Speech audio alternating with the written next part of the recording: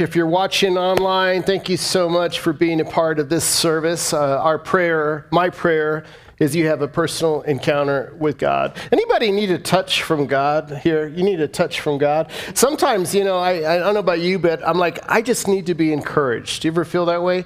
And then you might turn to your favorite, song or something like that, or you might reach out to a friend and you say, I need someone to encourage me. But I'll tell you what, nobody encourages like God. And God is able to touch you, and everything is put in perspective. And all your worries are put in perspective. All your troubles, all your stress, all your concerns, everything is put into perspective when you have an encounter with God. It's appropriate this weekend. We're doing baby dedications. We actually are dedicating 5 babies this weekend. 5 babies. So way to go, Mom and Dad. You're doing the right thing. You're doing the right thing. You got it down. You understand how this works, right? So just keep doing that, and we'll keep dedicating babies. When you think about, you're obviously not going to remember this, but when you were in your mother's womb, what were the circumstances like around Mom? What was the home like around Mom? Was it a home of peace or conflict? Was there trouble? Was Mom living in an apartment or a house? Was she married, single parent, whatever it was? What was the circumstances around when your mom was pregnant with you? I want you to hear this. From the moment God saw you in your mother's womb, God had a desire for you to know him.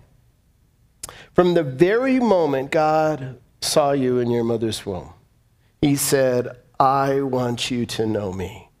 And God is a passionate, consuming fire God. And he wants you to know him. He wants you to know his grace and his love, his strength, his mercy, his goodness. He wants you to cry out to him. I have this at my house. I discovered a leak behind our shower wall. And I discovered it because I was in our utility room and I looked up and there was like a leak on the ceiling. And I was like, well, we just need a good coat of paint to fix that. You know what I mean? And I said, Grace, you got to do something. No, I didn't do that. But anyway, I realized, well, we got some problem here. And so someone from church is helping us out graciously, and it's a beautiful thing. But I discovered that behind our shower wall, there was this leak that was happening. And it was, I got like mold we had to deal with, and it was black and all kinds of stuff. And who knows how long this thing has been leaking. It reminded me of sometimes how we might have our own leak in our own life. And we think it's not a big deal. But the most dangerous leaks are the slow ones. Those are the most dangerous because you don't realize it's leaking. And but it's behind a wall. So it's unseen. And I thought, boy, how many times do we kind of hide behind our wall? And there's things happening in our life, but we don't want other people to see them, and we don't show them to anyone else.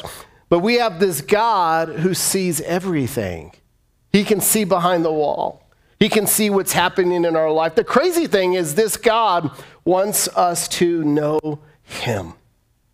I mean, he's not satisfied with a long-distance relationship or a one-night stand. He wants you to know him. Let's pray, guys. God, I just pray that you move here in a powerful way. Holy Spirit, take a hold of me by your grace. Lord, we don't need to hear a word from me. We need to hear a word from you. So God, supernaturally, according to Isaiah 61, anoint this message. Move in the heart of the person who's watching online. Move in the heart of the person who's sitting here in this room right now. And I pray that every soul just hears a word from you. Encourage, lift up, stir, convict, do whatever you want. Holy Spirit, you are welcome in this place. Jesus, you are Lord, and we worship you. It's in your name, Jesus, we pray. Amen. Amen. Psalm 139. If you looked at, I have the subtitle, in Psalms, in the book of Psalms. And if you're just joining us, we're walking through several Psalms. And we're in this series called The People's Hallelujah. Incidentally, you could help write songs here. So make sure to check your inbox and respond and help us write a song. You can provide the lyrics. It's been a lot of fun seeing our worship team put this together. But the subtitle in Psalm chapter 139, this is, I'm not preaching a lot of the Psalms this summer, but this is like one of my favorite Psalms, one of my favorites. And the subtitle says, God's omnipresence and omniscience. For the choir director, a Psalm of David. So King David is attributed to be the author behind this psalm. And we're going to look at these two big words, omnipresence and omniscience. But in fact, the first six verses say omniscience of God. And omniscience means all-knowing, that God knows everything. God knows tomorrow. God knows you. And it starts off like this, verse 1. It says, O Lord, you have searched me and known me. You know when I sit down and when I rise up. You understand my thought from afar. You scrutinize my path and my lying down, and are intimately acquainted with all my ways. Even before there is a word on my tongue, behold, O Lord, you know it all. You've enclosed me behind and before, and laid your hand upon me. Such knowledge is too wonderful for me. It is too high. I cannot attain to it. King David is coming to this awareness that God knows him. God knows him. And God loves him. And he's coming to grips with this all-powerful, all-knowing God that wants to have a relationship with him. And it's overwhelming for King David as he thinks about this. Timothy Keller said it like this. He said, to be loved but not known is comforting but superficial. To be known and not loved is our greatest fear. But to be fully known and truly loved is, well, a lot like being loved by God. Like what he says to be loved but not known. It's superficial. They love you, but they don't really know you. Social distancing, this has become a popular word in the last 18 months, but it's really been around a very long time. We've been practicing social distancing over and over. In fact, technology has made it possible for us to keep social distance from others. Technology. We're able to send out emails and not have a real relationship with people. We're able to text people and not. How many of you prefer to text than make a phone call? Anyone would prefer to text? You just like that control. I know it. That's all it is. You like that control, and it's like, I don't know. How many of you, and even when it comes to when you're on Zoom or something, you don't put up your video and you just have your name over it? Anybody like doing that? You guys annoy me, but yeah, we have several people like that. But that's just what it is. So social distancing really has been happening for a long time. Let me ask you this. Those people who follow you on Snapchat or Instagram or Facebook, do they really know you? They follow you. Or how about you? When you follow people, do you really know them? You don't know them at all. And in fact, we can go on Instagram and create all kinds of filters and look at pictures and think, oh, well, that's that person, but you don't really know them. Keller said this, to be known but not loved. To be known but not loved, this is the great fear.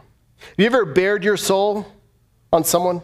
You just kind of opened up and said, I'm just going to tell you my soul. And it's like a gift. You gave it to that person, and then you were hurt by that person. And then you said, I'm never going to do that again. That was hurtful. I just opened up myself. Or have you ever been in a conversation with someone that you really don't know, and within the first 5 minutes, it's like TMI? They just share too much information with you, and they share all their dirty laundry with you, and you're like, whoa. It's too early in the relationship.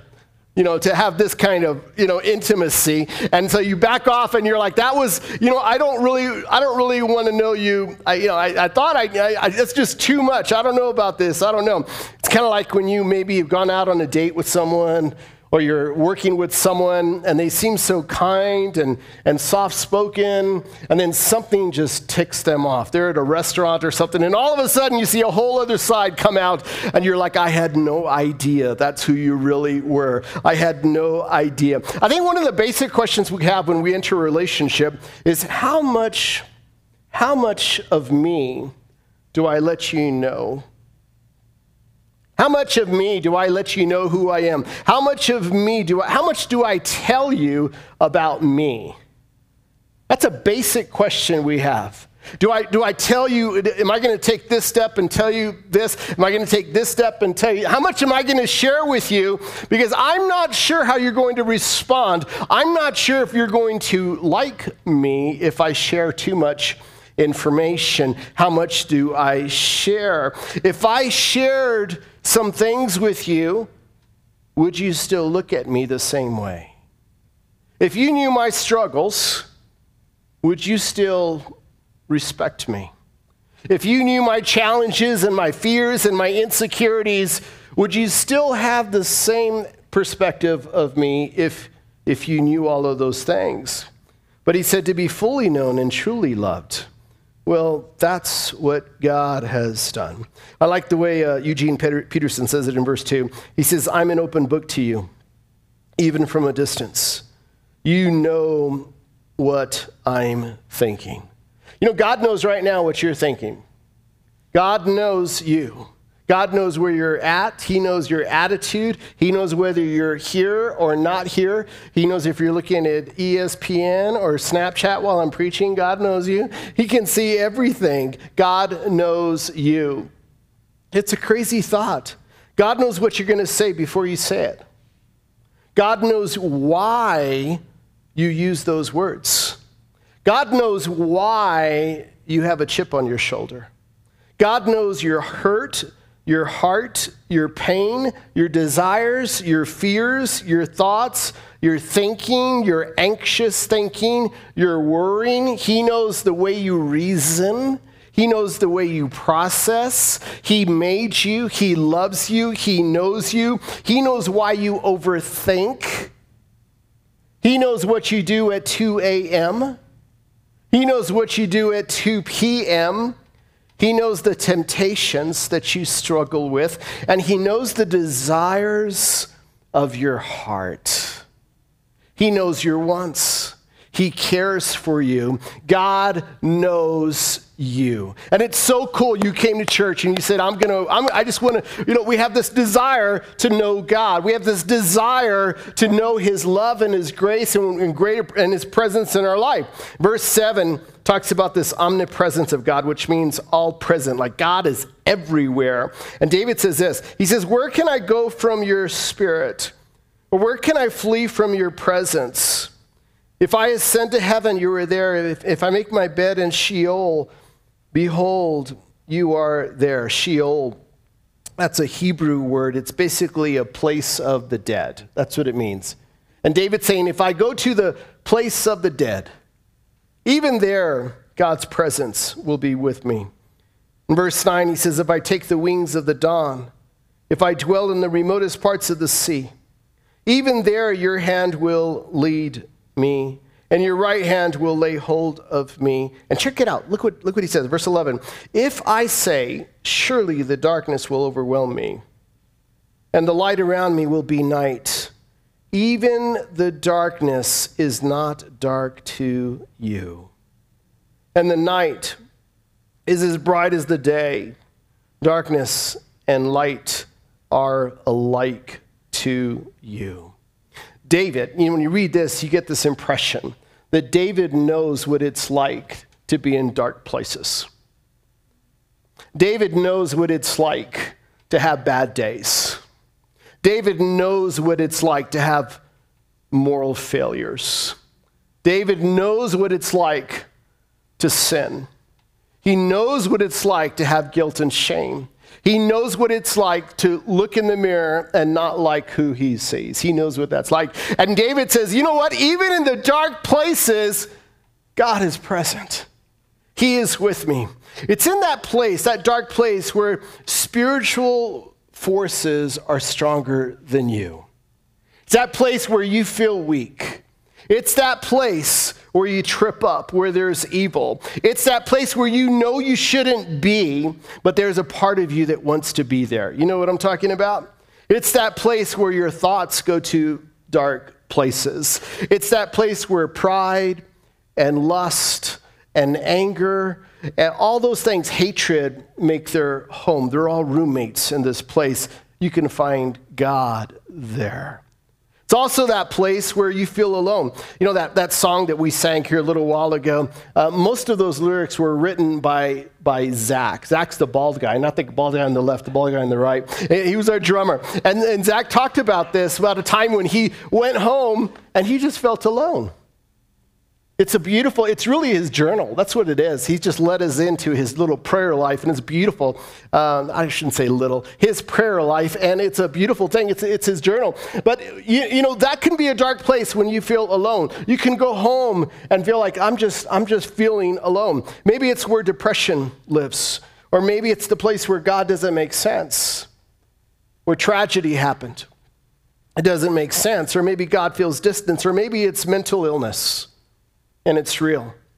Or it's a place where life feels unfair, or there's hurt, and there's pain, or disease, or infertility, or confusion. And it's that place, it's that dark place. But I want you to hear this. God is present in those dark places. You can cry out to God from that empty home, and God hears your prayers. You can cry out to God from that bar, from that club, from that house, from that workplace, from your car, wherever you're at. You can cry out to God. See, God's not intimidated by darkness. God is light, and light shines best in darkness. And God is able to reach you wherever you're at. When I first kind of came to this conclusion, I thought, I'm not sure if I want God in certain dark places.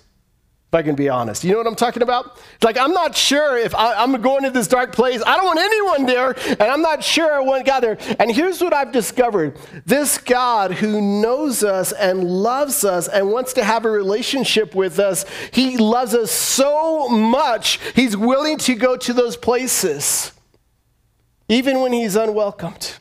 Because he just has a heart for you to turn to him. He has a heart for you to turn to him with all of your heart. And he's waiting for that moment. See, God will not let the darkness overwhelm you. Somebody needs to hear that. God will not let the darkness overwhelm you. Some of you might feel like that darkness is dominating.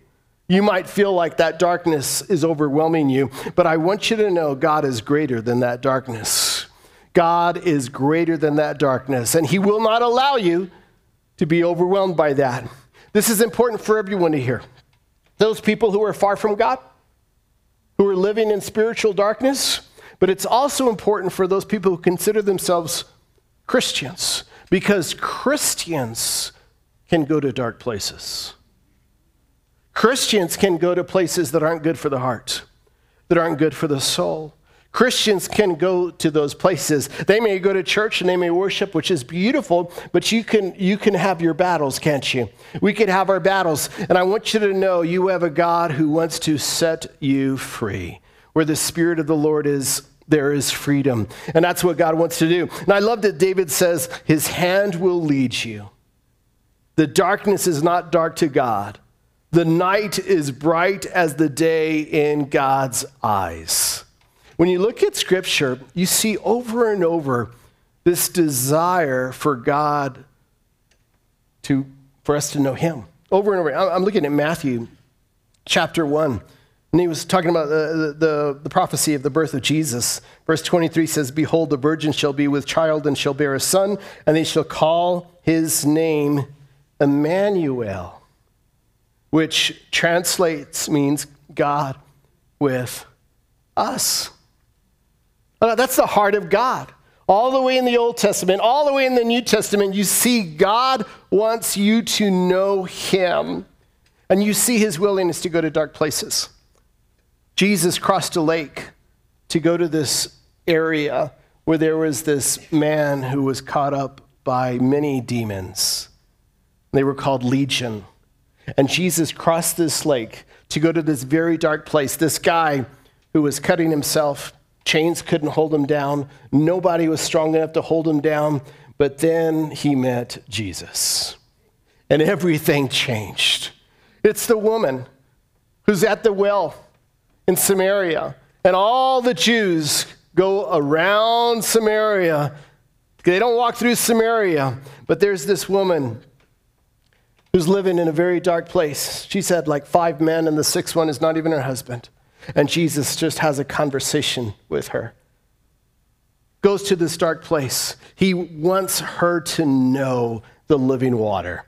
That's your Jesus. That's who God is. He wants you to know there's this living water and you don't have to drink from a sewer. There's this way of life that God has for you that nothing else can fulfill. Verses 13 through 18 says this, the omnipotent, I'm having a hard time speaking. Anybody praying for me? I speak for a living. I need you guys to pray for me. I'm not sure what. I drank an energy drink before tonight. I think that's the problem.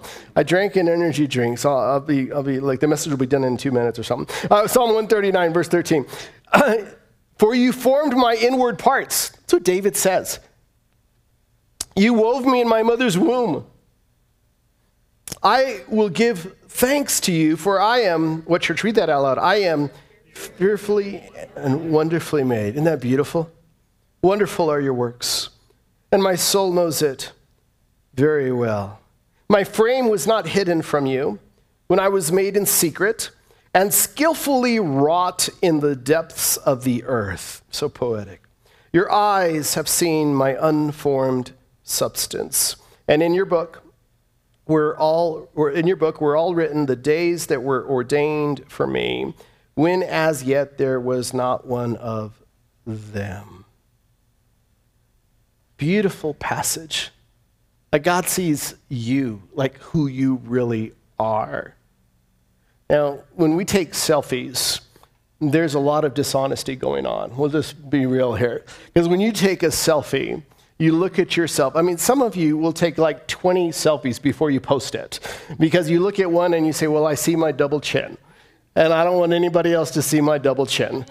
So I'm not going to use that one. Or I see this shadow. There's shadows under my eyes. Or I'm looking this way. My smile is weird. It's a crooked smile. Or I got something hanging from my nose. Let me clean my nose. I don't want to post that one. Whatever it is. And eventually you find one that's decent. And then you can't leave it alone. You go to these filters and you start working on the filters. You know, this one takes off wrinkles. I'm going to use this one right here. This one looks good. And then after a while, you come to this place as you do all this custom work to edit yourself where you realize, you know what? This is about as good as it's going to get. I might as well post it. It's a sobering reality when you're like, this is it. It's not going to get any better than that. And I want you to hear this. God loves the unedited version of you.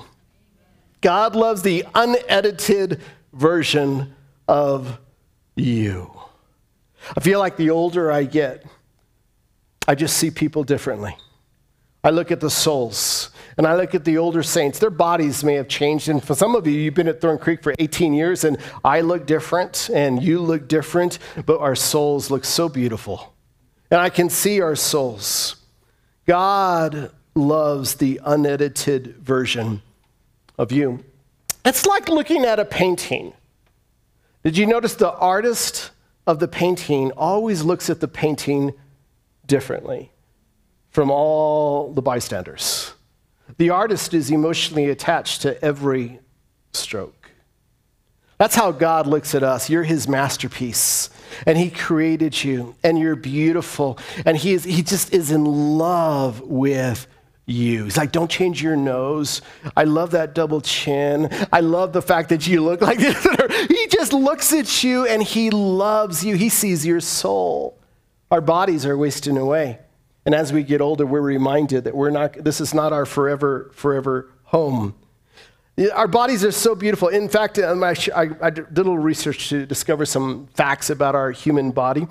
We were born with around 270 bones, and as you get older, a lot of those bones are fused together. So right now, you probably have close to 206 bones right now.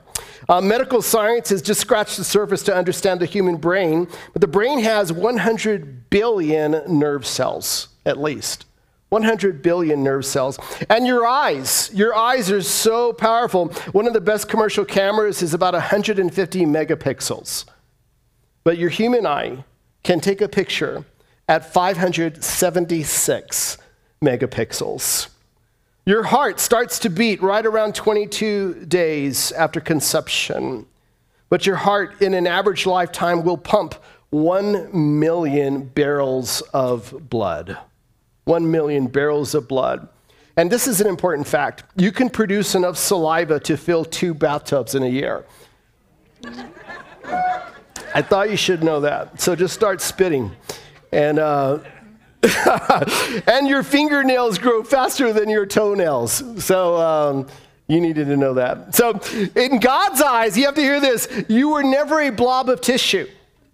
In God's eyes, you were never a blob of tissue. Never. See, God cares for life at conception. God cares for life at conception. This means God's people should also care for life at conception. Can I get a hallelujah, amen, or an applause to that? It is so important. You know, abortion is horrible. Abortion is horrible. Now, I know there's certain limited situations where mom might be in danger, and that's a different story. I'm just talking about abortion for convenience sake. Shouldn't happen. Shouldn't happen. We need to pray. It's a reminder, over 1 million babies, were lost, just a few years ago, and the numbers are staggering. But according to God's word, human conception is not an accidental process. It's an intentional one. And mom may have her body, but there's a living soul inside of mom's body, a living person that God is shaping and molding and forming into his image. And then this crazy thing, God thinks about you. Verse 17, he says, how precious also are your thoughts to me, O God. How vast is the sum of them. If I should count them, they would outnumber the sand. When I awake, I am still with you.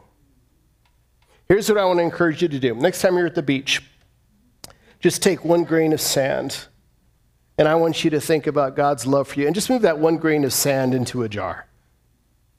And God, think about the number, his thoughts towards you outnumber the grains of sand.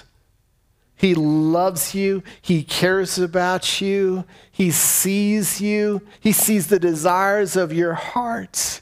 He wants you to experience grace and mercy and forgiveness. He doesn't want you to live with guilt or shame or any of those things. He doesn't want you to beat yourself up.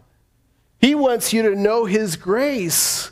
He doesn't want you to think in a limited way. He wants you to see your life through Christ Jesus. It's a really weird thing that happens. I think it's our human nature to try to conceal our faults. You know what I'm talking about? You conceal our faults. It's like you know what your issues are. Maybe it's that bad temper or whatever it is. You have these issues. I have these issues. And we try to conceal our faults a little bit. And when you hang out with someone long enough, you start seeing the faults come out, right? The longer you hang out with someone. And we try to conceal our faults. And we say, I don't want you to see this part of me. I'm going to maintain this image. I'm going to maintain just whatever it is. I don't want you to see that. I'm going to act really this way. I'm going to be gracious and kind and nice and loving. And I don't want you to see that other side of me. So we really spend a lot of time trying to conceal our faults. But David does something he comes to this place that's really, really amazing. He gets to this place where he recognizes he can't hide his faults from God. In fact, God sees all of his faults. He recognizes, you know what? God knows me so well. He knows the thoughts in my head from a distance. He knows what I'm going to say before I say it. He knows my fears, my worries. He knows all this stuff. And here's the crazy thing. God still wants me. God still loves me. It's a great mystery. Our all-knowing, all-powerful, all-present God wants us, you and me, to know him. And faults and all. Faults and all. I mean, what kind of God searches us, knows us, and still wants us? He goes on to say, "Oh, that you would slay the wicked, O God. Depart from me, therefore, men of bloodshed. For they speak against you wickedly, and your enemies take your name in vain. Do I not hate those who hate you, O Lord? And do I not loathe those who rise up against you? I hate them with the utmost hatred. They have become my enemies." It's this crazy spiritual chemistry thing that's happening between David and God. He recognizes God knows him. He recognizes he can't escape God's presence. He recognizes God's love for him, even in spite of him. And he gets to this place and he basically says, you know what? I'm in solidarity with God. I'm in solidarity with God by declaring hatred for God's enemies. In other words, God's passions are his passions. That's what happens when you walk with God. And when you experience his grace and mercy in your life, and you cry out to God, and God hears your prayers and even answers them, and you experience that touch from the Lord, and all of a sudden, it's like this new craving develops inside of you, and you want more of God, and not only more of God, but more of what God wants for your life. All of a sudden, his will is greater than your will. And you recognize his game plan is way better than your game plan. See, you don't have to live with guilt or shame. God hears your prayers. God hears you. God wants you to know him. David's heart has been so interwoven with God's heart that it has now become one with God's heart. And the closer you get to God, the more his passions become your passions. And then he says this crazy prayer, guys. Psalm 139, perhaps these are the two most popular verses in Psalm 139. Here it is. Let's just read this out loud because this is a great prayer. Let's go to that slide, brother. Here it is. "Search me, O God, and know my heart. Try me and know my anxious thoughts, and see if there be any hurtful way in me, and lead me in the everlasting way." Would you make that your prayer? Search me, O God. You know me. You know me, God. Try me. You know my anxious thoughts, God. You know me so well. Nothing is hidden before you. Search me and try me and see if there's anything hurtful in me. Another version says wicked. See if there's anything wicked in me. See if there's anything in me that's offensive, God. Anything, God, and lead me in the way of everlasting. See, a spiritually mature person becomes obsessed with God invading every part of their life. A spiritually mature person who has this encounter with the love of God, has this encounter with Jesus, they become obsessed, like, God, I want more of you. It's so good. I want more of you, God. I want more of your joy. I want more of your peace. I see how you move, and you're so much greater and more beautiful. I want more of you. And the spiritually mature person becomes obsessed with this idea of God invading every corner and crevice of their life. God wants you. He wants all of you. He knows you. You can't hide from him. You can't run from him. He's seen other people just like you. Your pride is not anything different that he's ever seen. God sees you, and he wants you to trust him. Can you do that? Can you trust God? Some of you need to receive Jesus Christ into your life. And I'm so glad you're at Thorn Creek Church. And you can receive Jesus Christ and say this prayer and say, Jesus, come into my heart. Come into my life. Others of you might consider yourself a Christian, but maybe you're in a dark place. I want you to know you came here to church tonight because God wants you to know he doesn't want you to stay there right now anymore. God wants to deliver you from that dark place. Will you let him? Will you let him just have his way in your heart? He sees your heart. You don't have to worry about anything. He provides. He'll take care of you. He'll watch over you. God, we thank you. Thank you, God, for your presence. I'm so grateful for Psalm chapter 139. I'm grateful, God, that you see us and you're the all-knowing, all-present, and all-powerful God. You're omnipresent and omniscient. I'm grateful for that, Lord. Lord, I just want to pray for hearts here, Lord. Some hearts need to receive you, maybe as Lord and Savior. And if that's you, would you just say, Jesus, come into my heart right now and be my Savior, be my Lord. Forgive me for my sins. I turn from that way of life, and I turn to you as best as I know how. And I choose, Jesus, to follow you. Others of you might need to say, God, I need you to deliver me from this dark place. You know me so well, God.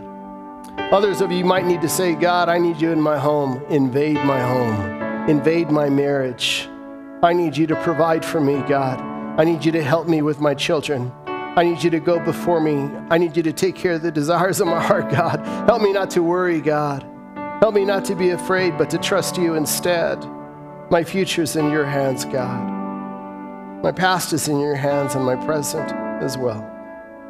Thank you, God, for your grace. It's in Jesus' name, our Savior, we pray. Amen.